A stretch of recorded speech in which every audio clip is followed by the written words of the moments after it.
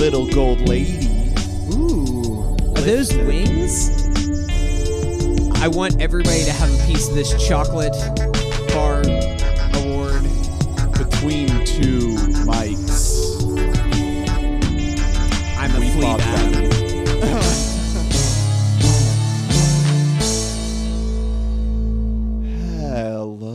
Hello. Oh, taking it again. One more time.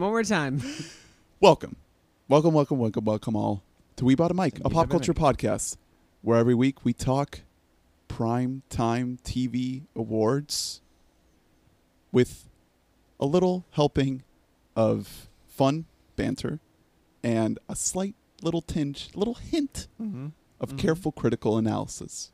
It's mostly the banter. Yeah, not too much. People don't use this as You don't a want news to. Yeah, we source. don't want to lose everybody. Yeah. I'm Ernest. I am Hunter. I'm Drew, and This is the podcast. this one's going It's pretty brand good so new. far. We're all lubed up. We're and going to take ready. this one for the top again. And Brand let's just new keep it going. Let's just keep it Table. Do we want to tell people about our new table?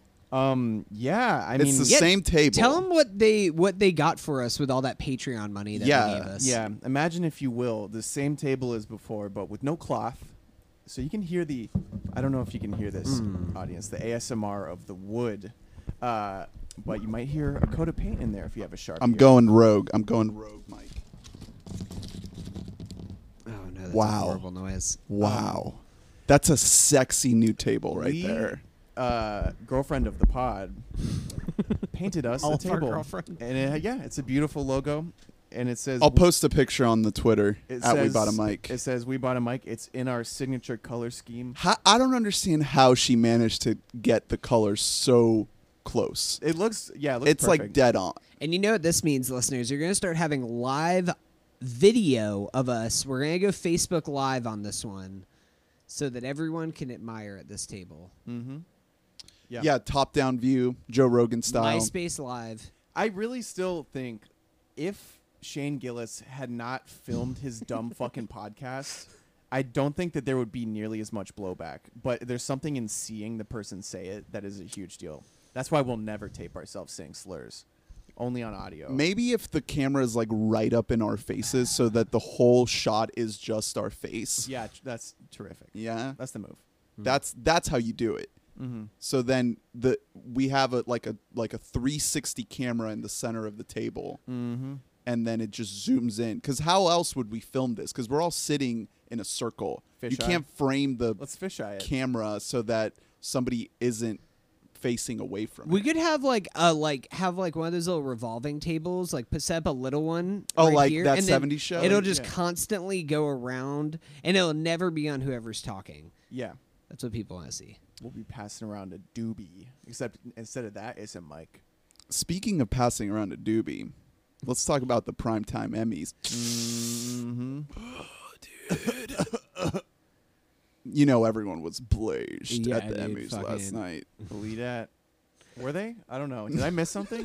Yeah, you didn't watch it live. I know I so you, completely missed it. Did I miss the best I'm sure broadcast somebody. of all time? I'm sure somebody was. It's California. Well, here's the thing. I will tell you, you didn't miss the greatest broadcast of all time. I do think that the Emmys actually got some things. I think that the Emmys does more things right as far as that award show goes than the Oscars, because they give out double the amount of awards without going over, and with like a quarter of the montages of how great this is. We still got some montages. We still got some Bryan Cranston going up on stage talking about the power of television. That was actually pretty good. Because Yeah. it's Bryan Cranston. Yeah. If you get Bryan Cranston to talk about like Cheese Whiz and hot dogs, it's going to be amazing. It was a weird opening to the night, but it was solid. I am very happy with the awards this year for the most part. Let's get into it. Let's talk about Fleabag. Fleabag! Fleabag won Popped off. 4 Emmys last night. And they were big ones. Yeah. Best Actress, Directing and Writing in a Comedy, and Best Comedy. Yeah. So Those are huge. Yeah, I mean, I'm sure most people did too. I really thought that Veep was going to get like half of those. Like it was a shoo-in to get at least Best Actress for Julie Louis-Dreyfus, Yeah. who would have set the record She needs a for most 40th. wins. And it was the final season of Veep.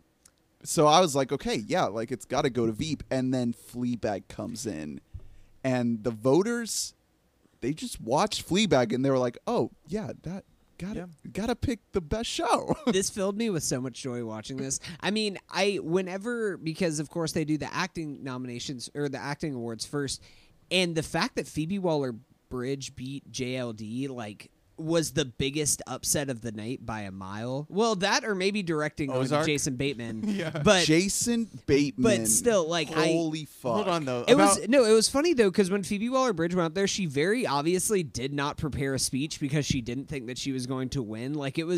It had some charm to it, but she was out there. Was like, I want to thank my agent. And then when she won for best series, she was like, okay, this is getting a little excessive. I think potentially one reason that it, in addition to the fact that it deserved it, of course, that's usually not enough for getting Yeah, that's big what awards. was surprising about it. So I think part of it may have been the fact that she has said time and time again, and she reiterated after the Emmys, that she is not moving forward with a third season of Fleabag, despite the fact that it's become such a phenomenon.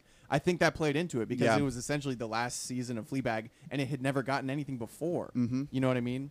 And it's just a magnetic show. Oh yeah. Like but who cares about how good it is? It's the Emmys we're talking about.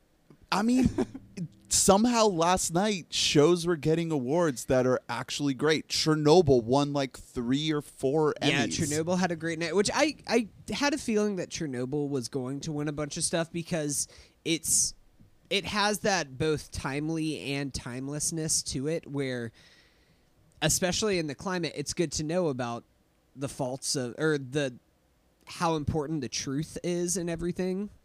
But I mean, that's also been true for all of history, that something like that has happened, and because it's such a potent topic that it's on, so powerful, the episodes, and aside from the fact that it's just brilliantly made, I mean, there really wasn't a lot of things to take objection to, aside from the whole middle hour, which was just John Oliver Yeah. repeatedly going up.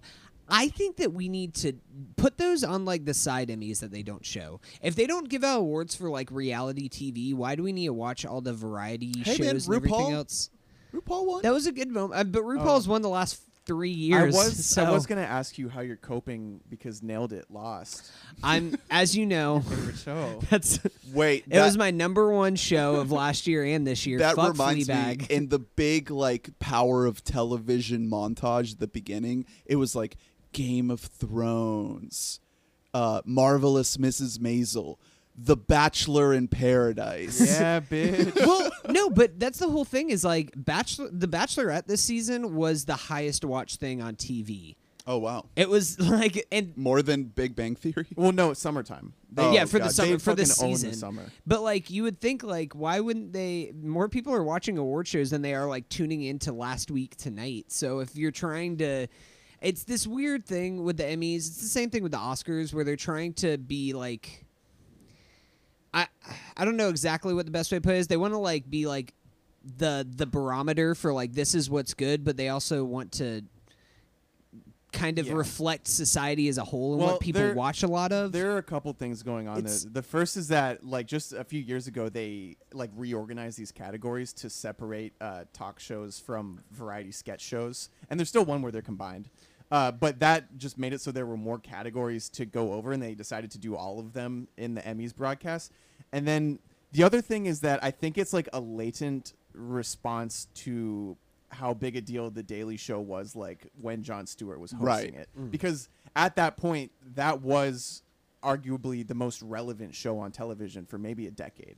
And so And now that's kind of splintered into yeah, and Colbert was Yeah. on the same wavelength. He was absolutely that was a huge deal, that show. And so they were like, oh, we got to get these guys on national TV. People like them so much. And now It's just It's- John Oliver. now there's Last Week Tonight. And but- also, it doesn't even seem really completely fair that John Oliver is in the same category, because John Oliver does one episode a week for 9 months out of the year. When you have people like a Kimmel or a Trevor Noah, they're going up there 5 nights a week and always putting out fresh material. And they always lose. And they always lose. And I feel like nobody really gives them that. Like, of course, John Oliver has a week to perfect his stuff and actually just get the best jokes in his half hour. He looked kind of embarrassed going up there at one point. I don't think that I feel like from now on like, he's just not really? even gonna bother showing up. He's just like, just mail it to me. I don't. Yeah, care. because that is the, it's almost like the final endpoint of that type of show, because it is just one show, like one or two topics, I guess, per episode typically. The deepest dive possible ends with a big bang, a big funny stunt that they pull.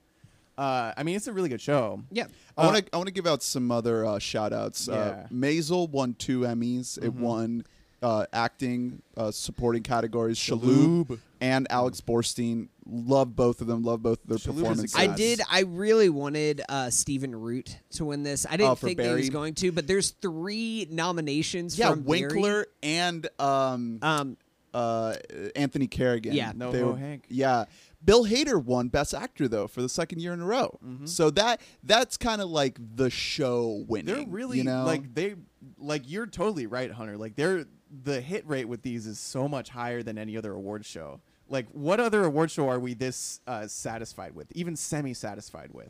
I mean, I haven't even gotten to some of the other ones like SNL. SNL No, one. I'm kidding. But it was the Sandler episode that won, which was a great episode of SNL. Jodie Comer won for Killing Eve. What's And funny? she was So serving looks. Phoebe Waller-Bridge seemed more excited in the crowd for Jodie Comer winning than she did for herself winning, which That I was a love that. huge surprise. Are we into her winning over Sandra Oh? No, I wish Sandra Oh would get Sandra it, but Oh- I love Jodie Comer's performance. Sandra Oh is a really unique actress. Like, I was listening to something else where they were talking about the way she talks is not comparable. Like, the way words come out of her mouth is so bizarre. I want her to get something. Did she ever get anything for Grace? No, but she was probably nominated like I a would- dozen times. I would imagine, but she's She in amazing. she in the Glenn Close zone for Emmys. You're in the close zone. I'm just I'm glad to see that show get some recognition. It's a great show. Don Roy King winning direction for SNL. You could give it to him every year because that is probably the hardest show to direct on television, just by nature of what it is. And that dude's directed it for like decades. Yeah. Like, this is the guy who's directed every episode for decades. They don't switch out directors. On It's SNL. just it's this Don dude. Roy King. He's like 90.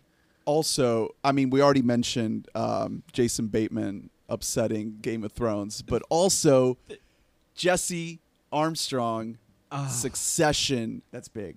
winning over writing for Game of Thrones. Well, so I was going to be most upset if Game of Thrones won for this because the writing is the problem in the last season. So yeah. Also, we should mention, like, I think Game of Thrones shot itself in the foot by having multiple episodes in these categories. Yeah. That's why both Bateman and Armstrong won, because there was only the one episode. So if you submit multiple episodes, it splits the vote. people are going to be split between like Point. whether you like this episode more, or The- this episode more. Jason Bateman's reaction is just legendary. And the We got some all the people great behind Bateman him. faces. It was like a Renaissance painting. Because, dude, he won against the most expensive production ever put on television. And you know how he did it? The color blue. Yeah, that's what I said. Who has ever thought of that before? we were watching it, just like Genius. I mean, I just looked at like a blue wall one time and was like, yeah, this is my inspiration. Ozark. He saw Ad Astra and he was like, "Yo, this is bullshit." Yeah. No, I mean that was one of the biggest stories aside from Fleabag after the night is that Game of Thrones. How many nominations was it? Like 20? I don't even know. something. So it was a so record many. number. Yeah, and it only won 2 things. It won Dinklage won, of course. And then Dinklage is the only actor who ever won for Game of Thrones. The Yeah. only actor from that cast. Well, I think How many Dinklage is did the he best. win? Dinklage is arguably 4. the only like 4? great actor on. I mean, I love Gwendolyn Christie too. It was great seeing her there. Amazing outfit by her. But it was the lock of all locks that was going to win drama, especially yeah. because it was a very weak. Like what it was competing against Hey, was Better Call Saul, Don't talk shit about Better Call Saul. Bodyguard, Killing Eve, which season 2 of Killing Eve. I haven't seen it yet, but I've great. heard it's not. I've heard it's not as good as It's season not as 1. good, but it's still great. Ozark, Pose.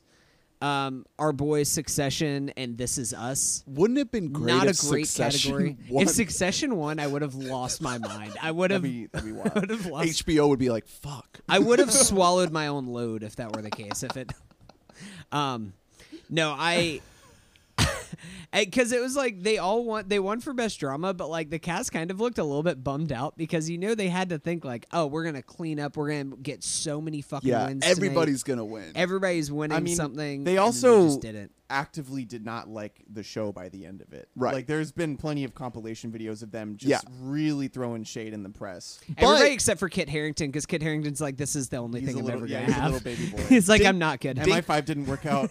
Dinklage made a point to kind of correct that narrative a little bit with his acceptance speech. He threw so much love at D&D. Yeah. He was like he just kept saying like how amazing they were, and I was honestly shocked to see them in the audience. I thought that they were in like an undisclosed location, hiding. You know, the amount of hate that they ended up getting was it was insane. Like they got so much just because they're not that good at writing.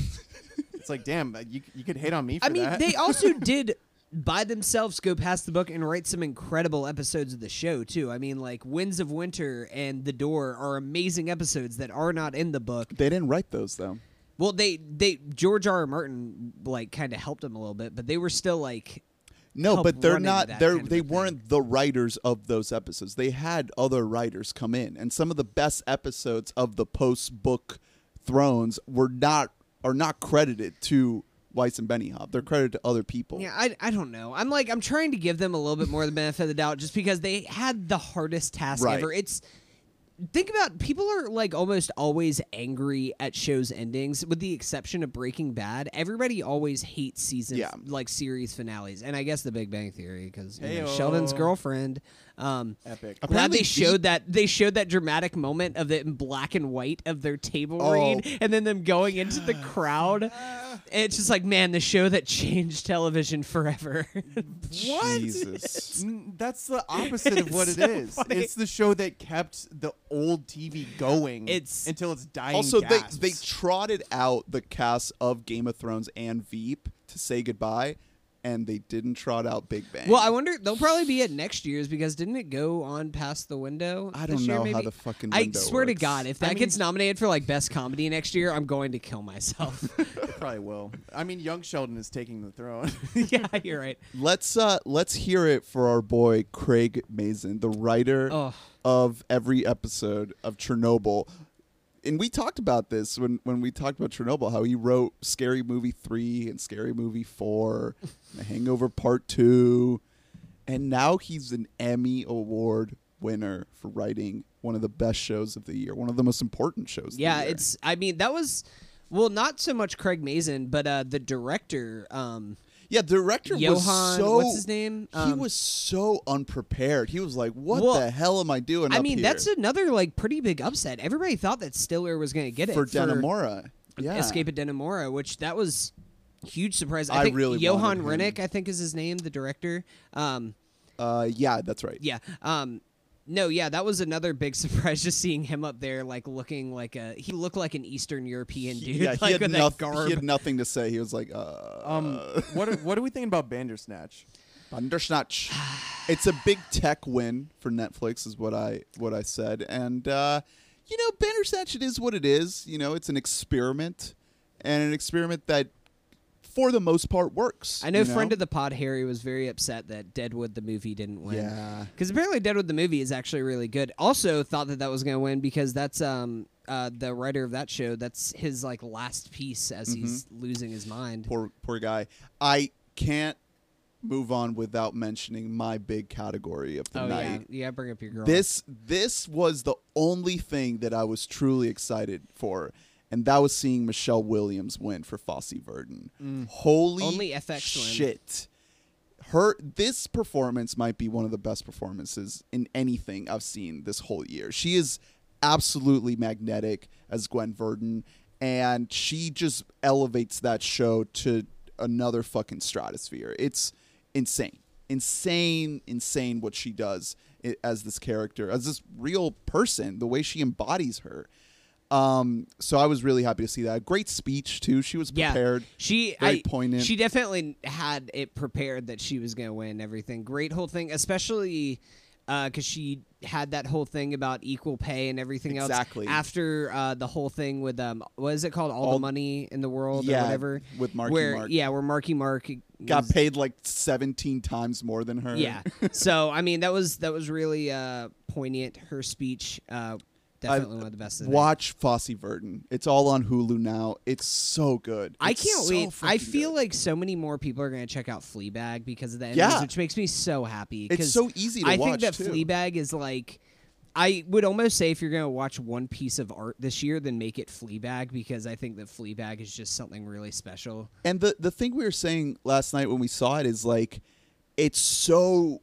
it was just so endearing to see her up there. Well, it's such a because- personal story to win for that. Not just that, because you watch Fleabag and you don't immediately think that that's a show that's going to win Emmys. You know, it feels so weird, but it's so unique and it's such a specific creative vision that it makes sense for people to connect with it. But it's not something that immediately jumps out at you as like, oh, this is an award It's kind show. of like the Moonlight, where like Right. It's kind of you're just like happy that it's there. You're like that's not gonna fucking win, and then it does. Yeah. And it's Well, yeah, because of the whole Probably award so. show Yeah. thing of them you not think that they're gonna give it to the glamour bait, and the glitz, the and, yeah. awards bait. I would say that outside of Game of Thrones, the two biggest moments of the year were for Fleabag and Chernobyl.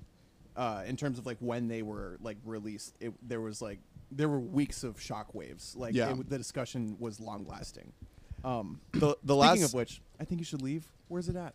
Oh shit! Imagine that Robbed. a television Wait. academy member watching like popping Well, a that DVD in. didn't that come? That came out after the window. If that, because I mean, Documentary Now got a few noms this Yeah. year. That's Documentary Now way- is more highbrow. is way But more if I Think You prestige. Should Leave is nominated for Best Variety Sketch Show next year, I would lose my I'll mind. join the academy. I'll finally join. I'll answer their emails they've been sending me. Have what is it? Gronk? What's the big mascot's name? Oh, I don't. Grombo. Have him Grumble? host Yeah. the Emmys. Yeah, Do it all summer. Figure out what you do. he just has to figure it out. He can host. Any final thoughts on the Emmys? Good on him. They did it. Not a great telecast, but good awards. Yes. Well said. What was up with the whole like narrating thing? That was weird. Thomas Lennon, he had some zingers in there. I'd love to have like a transcript of some of we his gotta talk jokes. about Adam Devine's dance sequence that he had Yeah. in the middle there. The That Masked was Singer. I that don't was know. yeah. Oh, and about how the whole award ceremony was just an ad for the Masked Singer. I don't know. That was odd. All right. Well, that's the Emmys. Let's move on to Ketchup. You guys saw a show without me. I missed out. Yeah, we did. Let's hear it. Saw a little band that you might have, if you listened to our midpoint season reviews, heard us talking about. A little band called Pup. Played here in town. Pupe. I'm wearing the T-shirt now as we speak. Oh shit! You got yeah. this at the show. Yeah, I got this at the show. It's a nice creme, if you can tell. I It's was like really a- pushing him to get it because it has the Hearshot, cap on yeah. it. A little propeller hat on Propeller there. hat, Hunter's signature. Hunter always wears that in the studio. Yeah, you can't see. You'll be able to tell that on the audio comment or on the video. Yeah. Whatever. Saw Pup. And the opener was solid. Illuminati Hotties was the name of the band. They were solid little opener. Yeah, I would say that they were enjoyable. But Pup was a great show. So much energy to that concert. Really wild. I was man. in the mosh pit the entire time. Same. I lost a lot of fluid. Yeah.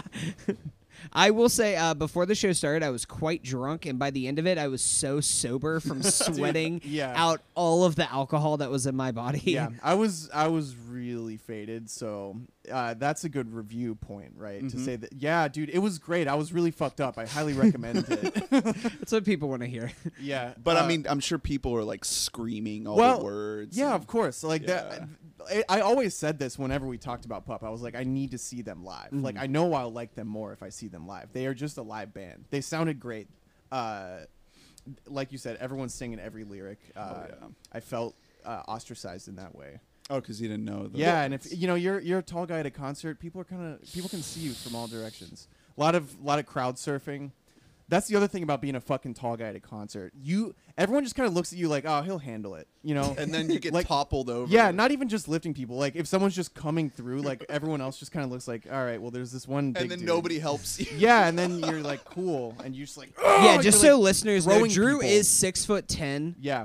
It's like I'm a freaking... He's backup point guard in the Magic yeah. this year. And I actually. do insist on sitting front row of every concert, blocking everybody. No, I mean I feel like it's an underrated thing for punk bands to have like really good live production quality. Yeah. Because a lot of times, I mean, I've been to like so many, like hundreds of concerts, and especially seeing heavier bands, you can kind of sacrifice it where you're just like, we're just gonna go super lo-fi here, and people won't really be able to tell because they'll be rocking so hard. But it sounded amazing, the audio quality there. It was a great concert. Great show. Yeah, definitely recommend it for people to check that out. It was at the But- Beecham, right? It was at the Beecham. It was a good little venue for him. But speaking of fucking rockin' shows music that's just fucking hardcore rock and roll, let's talk about Norman fucking Rockwell. The new Lana Del Rey album. So, what is your guys' relationship with Lana Del Rey? I mean, I remember her infamous debut on Saturday Night Live, where everyone was like, "What the fuck is going on?" What is this? That was also my introduction to her. She did video games, and the crowd was confused. I was kind of confused.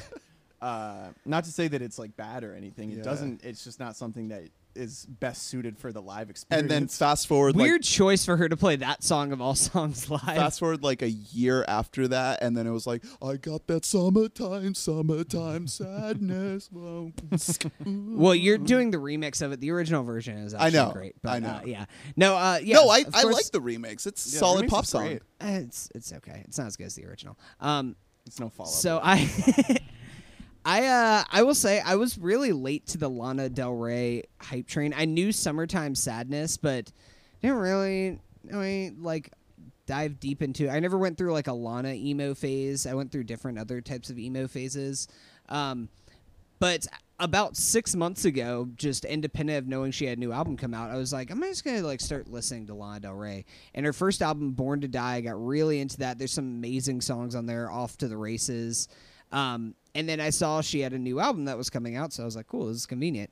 Norman fucking Rockwell came out about a month ago or so at this point, by the time you're listening to it, like 3-4 weeks ago. This album is a fucking masterpiece. I love this album. I think that this is one of the best albums of the year. I think it's Lana Del Rey at her best. I mean, over the last few years, she's kind of gone a little bit away from the pop kind of fake. It's gonna sound condescending. I don't mean it this way, but like a fake rap persona. But she's kind of gone away from that and gone to more the singer-songwriter whole outlook on everything with her music. And this album is amazing. It has the perfect balance where it's slower songs that are not classic pop songs, but they're still super fucking catchy. Like, there are songs that have slower tempo and everything else, but I'll still just get like a hook stuck in my head and listen to it. Have you guys had a chance to listen to this album? I've dabbled a little bit. It's a meaty album. It's like over an hour long. hour. It's like right at an hour. So I mean, it's mostly all produced by Lana and Jack Antonoff. So sound-wise, like it has a really consistent quality to it, but I haven't really dug deep enough into it to really have too much of an opinion on it. Lana just always came off as like very like sleepy to me. Just kind of well, I mean, that rock. is kind of a criticism that I have with a lot of her music. That's why I wouldn't consider myself like a big Del Rey head or whatever their fans call themselves, a Del head. But it started with the first single, Mariner's Apartment Complex, which is a fucking amazing song. Such a great pop ballad that this whole album is like music that just doesn't really get made anymore, which is, I think, one reason why I have an appreciation for it, where it's pop, but it's not classic radio. It's very much like early 2000s pop, where it's more kind of a little bit moody and it has more emotion to it. And I mean, there's some songs on here which are really like heartbreaking. The closer on this album, Hope is a Dangerous Thing for a Woman Like Me to Have, But I Have It, is kind of a heartbreaking song to listen to. There's another song, I think it's Happiness is a Butterfly, that's just like basically like, if you're a serial killer, then what's the use to a girl like me? It's very... But it's not all like bummered down like that, because it does have this kind of poppiness to it. It isn't all sad boy cut my wrist to this kind of shit. I know there's one song, I will say probably my least favorite song on the album is she does a cover of Doin' Time by Sublime. Which if I don't really know why that made it onto the album, because it does kind of come at a weird point in the album where it comes right after well, I guess it comes 2 songs after the song Venice Beach, or Venice Bitch, excuse me. The censored version is Venice Beach. Venice Bitch, which is like this 10-minute long ballad, which just goes into this big instrumental solo. Just really, I mean, the production on this song alone is so deep, and you just get hit with layers and layers of this sound wave that you're hearing. Great Jack Antonoff all over this album. I know, Drew, you're not a Jack Antonoff boy. I wasn't gonna bring it up. You keep looking over at me like, yeah, that's cool. What's yeah, your Jack take? Antonoff. I don't like him. I don't like what he does. I don't like anything that he does. Why? He took Lorde and threw away everything that she was popular for and made a pop album with her that had no personality to me. I'm not a fan of melodrama in retrospect. At the time, I like, he makes music that I can look at from a distance and say, wow, that's good. And I feel nothing when I listen to anything he makes. It feels robotic to me. I don't know. Like the T-Swift song he made, I thought was god-awful, and it's not of her own doing. It was the production. Which one? The You Need to Calm Down? I think, yeah, I don't even know what it's called. I just don't care for the guy, you know? I don't dislike Bleachers by any means, but it does feel very, like, again, it feels synthesized to me. It feels like a guy conjuring up emotions that he knows people other than him feel. I just don't quite get it. Did you ever like Fun? I like them better than most of the stuff he's done. So so when he was a part of Fun, you think that was like the best? I don't know. The best he ever was, kind of. I don't know if it's the best he ever was, but Fun did experimental things that I could tell came from a place of artistic value. Like, it's probably the other dude too, Nate Ruiz. Yeah, that's what I would imagine, because especially their album before the one that really broke had some like really bizarre songs on it. Walking the Dog. Yeah, like Great song. I appreciated that album a lot because it didn't sound like they were going for like the radio. Yeah, and which is what Antonoff does on everything. Exactly. When I hear him, I just think, yeah, he's going for that algorithm. Like, well, what I appreciate about him is like he is able to make the song that that lowest common denominator sound, but to me he infuses it with really interesting production choices that make it more just a better listening experience. It's not, to me, yes, there is like a very high floor of, or I should say a very low ceiling of quality, because it is very straightforward pop. But compared to like most just basic mainstream pop, it's still pretty damn good. He's really good at what he does. Yeah. Like, he's good at that. But to me, it always just sounds like he is like executing a plan to make this music. But you kind of have to with pop. Yeah. Oh, I know, but there's also pop to me that doesn't sound like that. You know? I have to push back against this a little bit. I'm a big fan of Jack Antonoff. I actually we're getting ready for our like top albums of the decade and stuff like that. And this won't make my top albums of the decade, but it would definitely be in like my top 50 No, albums. I haven't listened to this, and I'm hoping that it shifts my opinion about him. Well, no, I'm He's talking on about every single No. track. Well, I was talking about the first Bleachers album, Strange Desire. I love that album. I think that's a perfect pop album, like a near perfect pop album, just because it executes everything that it wants to do. I think that if anything, he does have a little bit, because all of his production does have kind of these layers to it, which is why it elevates pop music for me. And that's why I think that it's kind of a match made in heaven for somebody like Lana Del Rey, who's a little bit more of an like breathy, airy kind of a singer. Oh yeah, that's she why already had a feeling similar to his. That's why I think definitely. that it's a match made in heaven that these two have come together. And I don't think that so a producer who's very popular who I'm not a big fan of is Danger Mouse, because I think that Danger Mouse, all of the music that he produces all has the same sound to it, and I don't think that Jack Antonoff does that. It might have the same vibe, but I don't like. If you put on Black Keys, if you put on Brothers and then put on a newer Black Keys album, you're like, yeah, I can hear the Danger Mouses leaking into my ear holes right now while I'm listening to this. Yeah. Well, I'm pretty sure he produced Brothers. Danger I don't Mouse. know. I think his first one was not Turn Blue, El Camino. No, oh no, he did Brothers. That Yeah. was He a did huge deal. Yeah, because Danger Well, Mouse. that was before he developed his Danger Mouseness. Then Danger Mouse produced Attack and Release, and then Brothers, and then El Camino. And I'm pretty sure he also did. he did Turn Blue. Turn Blue as Yeah. well. Turn Blue is when it's like You don't like- Turn Blue is so what's that band with Holding On for Life? Oh, Broken Bells. Yeah, that sounds like a Broken Bells record. Like it just yeah. sounds it I all has like the- Broken I like Bells. Broken Bells too, but you can tell that it's the same person making the music. Right. All right. Well, I want to check out this Lana record. Definitely I another- gave it a listen, but I will try to dig into it before the year comes to a close.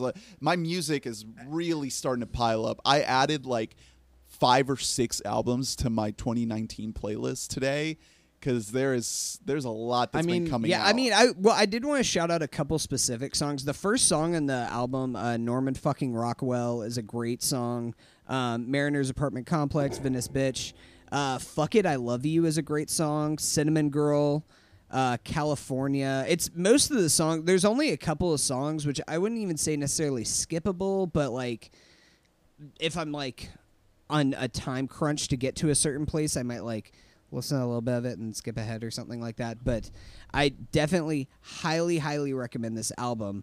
One album that I wouldn't recommend as much. Do you guys want to get into Blink? Yeah, I did want to say I really like that Lord album, Melodrama. Yeah. Oh, I yeah. know- No, I know Melodrama good. is a great album. I It was love it. on my It's year like list. going back and listening to a first album. Pre-pod. It's like that had to me such a personality. Like it had a person behind it, and Melodrama to me it had a computer behind it. I don't know. I don't have a strong enough opinion about Pure Heroine, but Royals is still a great song. That's the one that blew her up. Yep. But let's get into Blink. I just gave the album the one listen through. I haven't really returned to it. And while I was listening to it, I was like, this is pretty good. It's pretty solid. Travis Barker does some of the best drumming he has ever Travis done. Barker, I will give that to this album, is that Travis Barker is well, I have to carry this fucking band now. There's some songs where he is on another fucking level, just doing crazy ass fills. It's Yeah, he's going just nuts. making it look easy like he always does. Mark is actually doing a lot better than I thought. The last couple albums, he really was kind of dead weight. Not super dead weight because he still, has been the primary singer of the band. But he kind of surprised me a little pleasantly with this album because his voice is still intact. It still sounds good. The lyrics are just as dumb as any other Blink lyrics. They're Yeah. just not coming from a young person anymore, which is the big problem. Yeah, there's some tracks where you're just Yeah. yikes. Yeah, dude, grow the fuck up. How do you guys feel about Matt Skiba? I am very out. I'm not a fan. but Sorry to I'm the ki- Alkaline Trio. I'm kind of whatever on it. It doesn't piss me off. I'm just every time I hear him sing, it just takes me out of it a little Yeah. bit. Well, but it's not a deal breaker. Because I would not say that it's his fault by any means. I think he has been miscast. I think it's a case of bad casting. He was cast to were play you the Tom. one who said? Yeah. You're Yeah. the one who said that he's doing a Tom impression on Well, some it's of the not songs. even him. But It's then the production. They put effects on his voice to make him not not sound like himself. If you've heard Alkaline Trio, that's not what he sounds like. Yeah, he's a different singer than that.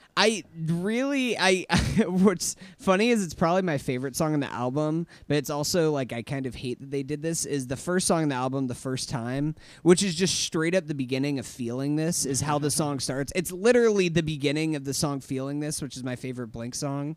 And at first I was like, "Ooh, yeah, I like this." And I was like, "Wait, no. Fuck this. What are they doing?" Like, write some new shit. There's like towards the back half of the album, it just like I don't know. I almost wish that like we will kind of talk about how we don't really like when like necessarily like a band might change their sound. We're not as into it, like Fall Out Boy or something like that. But part of me does just like want them to do something different. Like stop trying to recreate the glory days. Like just do something different to get my attention I'm not instead sure of trying to do like karaoke of your old stuff. I'm mostly just not sure what they're capable of doing because they've always been carried by great production, and this album is no different. It has really, really good sound layering and production and chorus building. So to me, it's like to become what like Panic or Fob have done would just be to 100% give up the reins. It would be to say, okay, we've always had producers handle a good amount of this process. Let's just give them everything. Let's just let them do it all. Because I love, their catalog. I've been a massive fan my entire life, but I don't know what they sound like alone. I don't know what like just Matt would put out if he were alone. Yeah, I mean, and I don't know if I want to hear that. No way. I think, like, would it be good? Plus 44.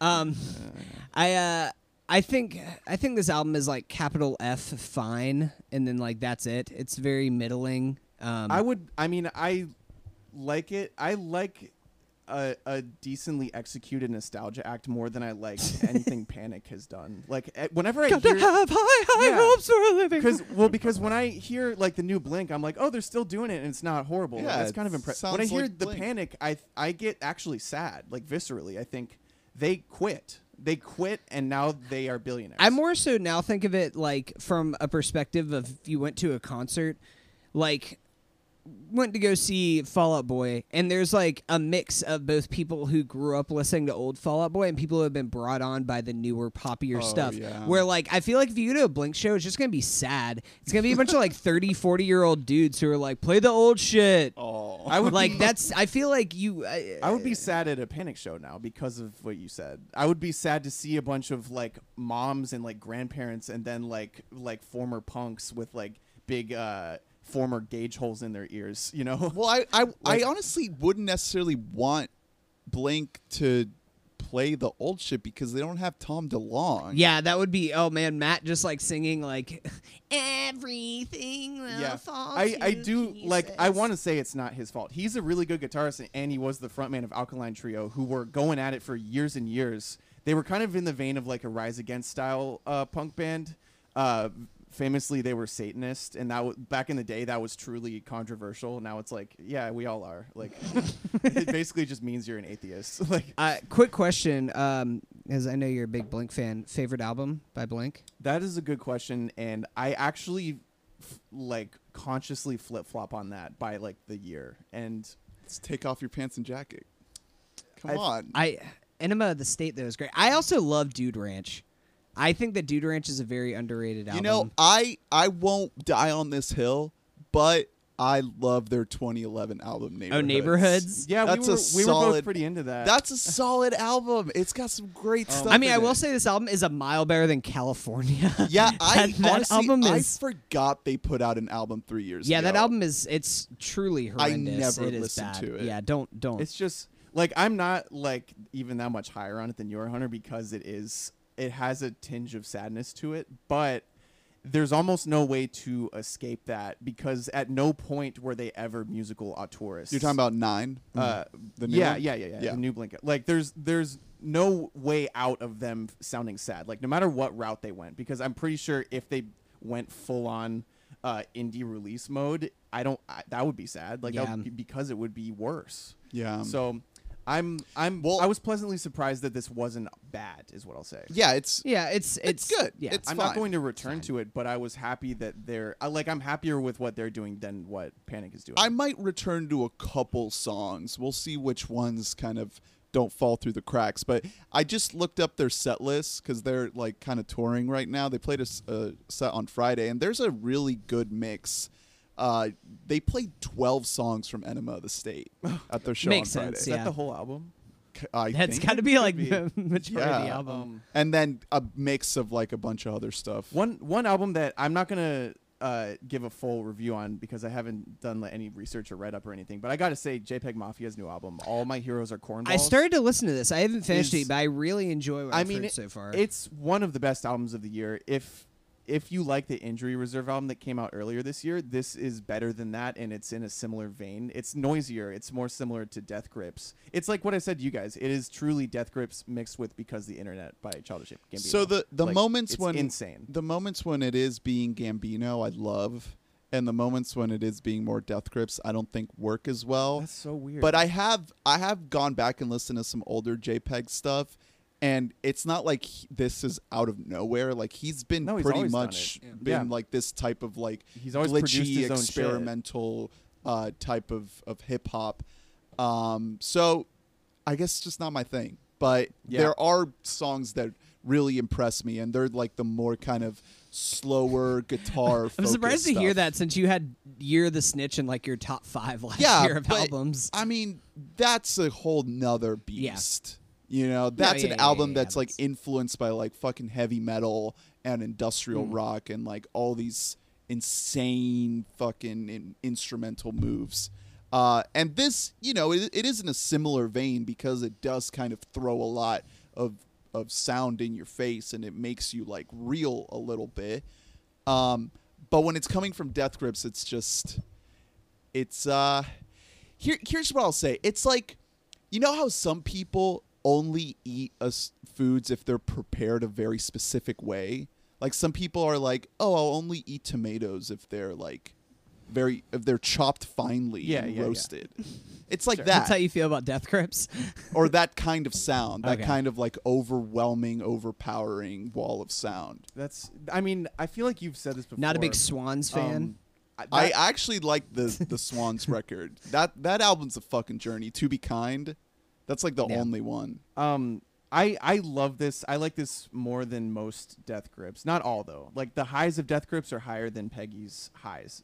Definitely, I'll say that. But to me, like to have like softer moments and softer songs allows for more texture to come through in the production. Yeah. Like, it allows for you to really like soak in this crazy sound he's creating without just being hit by all of it at once. Because sometimes the genius of Death Grips production can be sound muddled, and that is like by design. They want it to be a fucking wall hitting you, but I like hearing every individual little knob being turned sometimes. And it's an ebb and flow too, because you get like the really overwhelming, insane moments, and then you kind of come down a little bit. And you yeah, get the I quieter really stuff. enjoy it. I like the musicality of it. I like that it's in that same arena, but you wouldn't call it like heavily influenced by Death Grips because Peggy's been doing it for about the same amount of time, and it's always Are sounded you just on like a this. nickname basis with JPEG Mafia? Just Yeah, Peggy? dude. Yeah, he's here today. Is is he pegging you? Yeah, Yeah, peg okay. me. Oh. I've been saying peg me. I'm telling you guys to peg. I'm just a big fan of the guy. He's very funny. His lyrics, they have Yeah, there's some crazy yeah, lyrics. they have a good juxtaposition of like he's like insanely angry, but he's like, I know this is all dumb. Like I know this is music. And I enjoy that. He has a self-awareness that you usually don't find in such an angry, energetic act. I'm a big fan of it. Yeah. I need to get back. I definitely enjoyed what I've heard so far. Need to dive more into the album. It's called I should have listened to that instead of the Blink-182 album today. All My Yeah, Heroes definitely. Are Cornballs. Yeah. That I was trying to look up one of the lyrics that really stuck out to me, but I can't find it right now. I'll try to find it later. But let's talk about Between Two Ferns. The movie. Colon the movie. Yeah. So it's on Netflix now as of Friday. The feature film debut of Scott Aukerman, Comedy Bang Our Bang. boy Scotty. You know, obviously made a name for himself with the podcast and with the IFC show. and the Between Two Ferns show web series, I guess, on Funny or Die. Yeah. So this kind of like opens up that universe a little bit. It's not in like the CBB universe, but it's a lot of the same talented. Yeah. Oh, there's so many. comedians. I mean, there's so many like cameos from people that people wouldn't even know that they were cameos. Like Right. 90% of the audience, they're like, "Oh my god, that's Paul Rust." Oh, that was one of my favorite ones. I love Paul Rust. Paul F. Yeah. Tompkins just popping up in there. I'm like, yeah, there we go. Yeah. So That's why we call this show "Don't Give Up." I will say, so the movie itself is kind of whatever. Yeah, it's It's a fine. very thin narrative plot, but the actual the writing cameos. with the cameos with the actors that they It's all get about on the show, cameos. like where it is just Between Two Ferns is like some of the best stuff that they've ever done. Specifically, I love Paul Rudd was a great one on there. Yeah. Like I said, the narrative itself like is kind of silly. I mean, I do love seeing Lauren Lapkus in anything. Quick little sidebar: I attempted to watch Holmes and Watson this weekend. That ended horribly. Is she in it? Yeah, she's in it. Yeah, Yeah. she plays like a kind of offensive version of a mentally retarded girl. Yikes. An offensive version of him. Lauren Lapkus of Jurassic World fame. Yeah, of course. Why did you watch Holmes and Watson? Oh, do you just want to get into that? No, I don't want to hear anything about the movie. I want to hear why, and then you can stop. So, I like watching bad movies. I really enjoy Yeah. watching bad movies. This is a movie that breaks the parabola, by the way. Well- I will say, because it's Yeah. it's supposed to be a farce, but none of it's funny. So then it's just like the lowest level of stupid. And the reason I could never try to watch it is because it would only make me sad because it's Farrell and John I C. know Reilly. that's the So whole you- thing is that it should be good. Yeah, But That's- it's not everybody- Adam McKay. Yeah, exactly. But that's why it breaks the parabola because your brain just looks at them and thinks, "Oh, this is gonna be funny." Or even during the movie when it's not funny, part of your brain is having this hope. You know. There's like it's probably one of the lowest hit rates for a joke in comedy because there is like one or two like funny jokes, but also there's like 100 jokes per minute, and so it's just like it beats you down so hard. Well, it it speaks to It's a miserable time. It's not good. Do not recommend. I honestly, we didn't finish the last 20 minutes. What I was watching it on kind of cut out a little bit, and I was like, yeah, it's fine. Oh, you're like, we got no, it. you turn it off. Yeah. You didn't buy the shit. Blu-ray? No, I'm not gonna support The that movie. Blu-ray cut off when he turned it off. Fun fact: you can't even rent the movie; you Well, have to buy it. So Jeez. to bring that story though back to Between Two Ferns, because before the pod I was telling you guys about like Scott Aukerman's whole history in the film industry, and I think it is like worth talking about because it's a case study in why the film industry is bad and like objectively. And how some people just make a living. Yeah, in some Hollywood. people just make a living and you never learn their name. Scott, you learn his name because he has hustled his fucking ass off and he ended up starting a multi-million-dollar podcast network. And that's why today's sponsor is Wolf Cool. you- baby.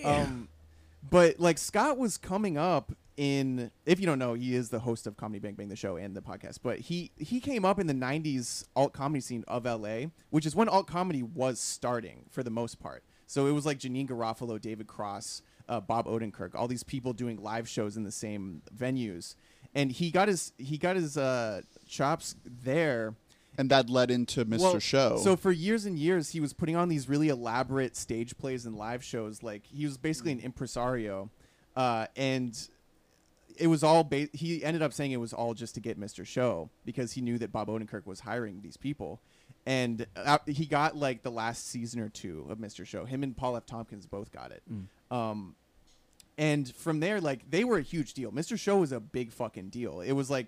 People were thinking, like in certain circles, oh, this is the new Monty Python, where like these guys will be able to make movies forever. but like, nobody saw it. Well, so then the show ends, and they get a Mr. Show movie, and it was a train wreck. It's Run, Ronnie, Run, which was infamously like they got kicked out of the editing bay. It was one of those stories where like they lost control over it, and even the stuff that they did have control over, they didn't like, Yikes. And that was just it. And so Scott went from being pretty rich and like thinking he was set for life to this gig economy where you get like if you're lucky, like he was immensely lucky to have the opportunity He got Shark Tank.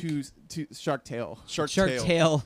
He was not on Shark Tank. Basically, he got the chance because he wrote a movie to every year for probably a decade. He was commissioned to write movies that he knew realistically would never ever get made, and none of them did. And But he got paid. Think about Holmes and Watson.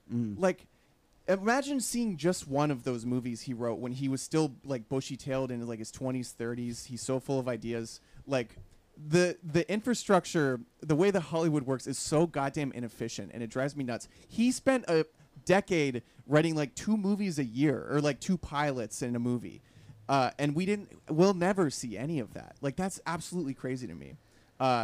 And that's all to Hundreds say- of hours Yeah. of work. Exactly. And there are, thousands of stories just like him. And then there are thousands of people who would kill just to be in that spot that he was in where no one knew his name.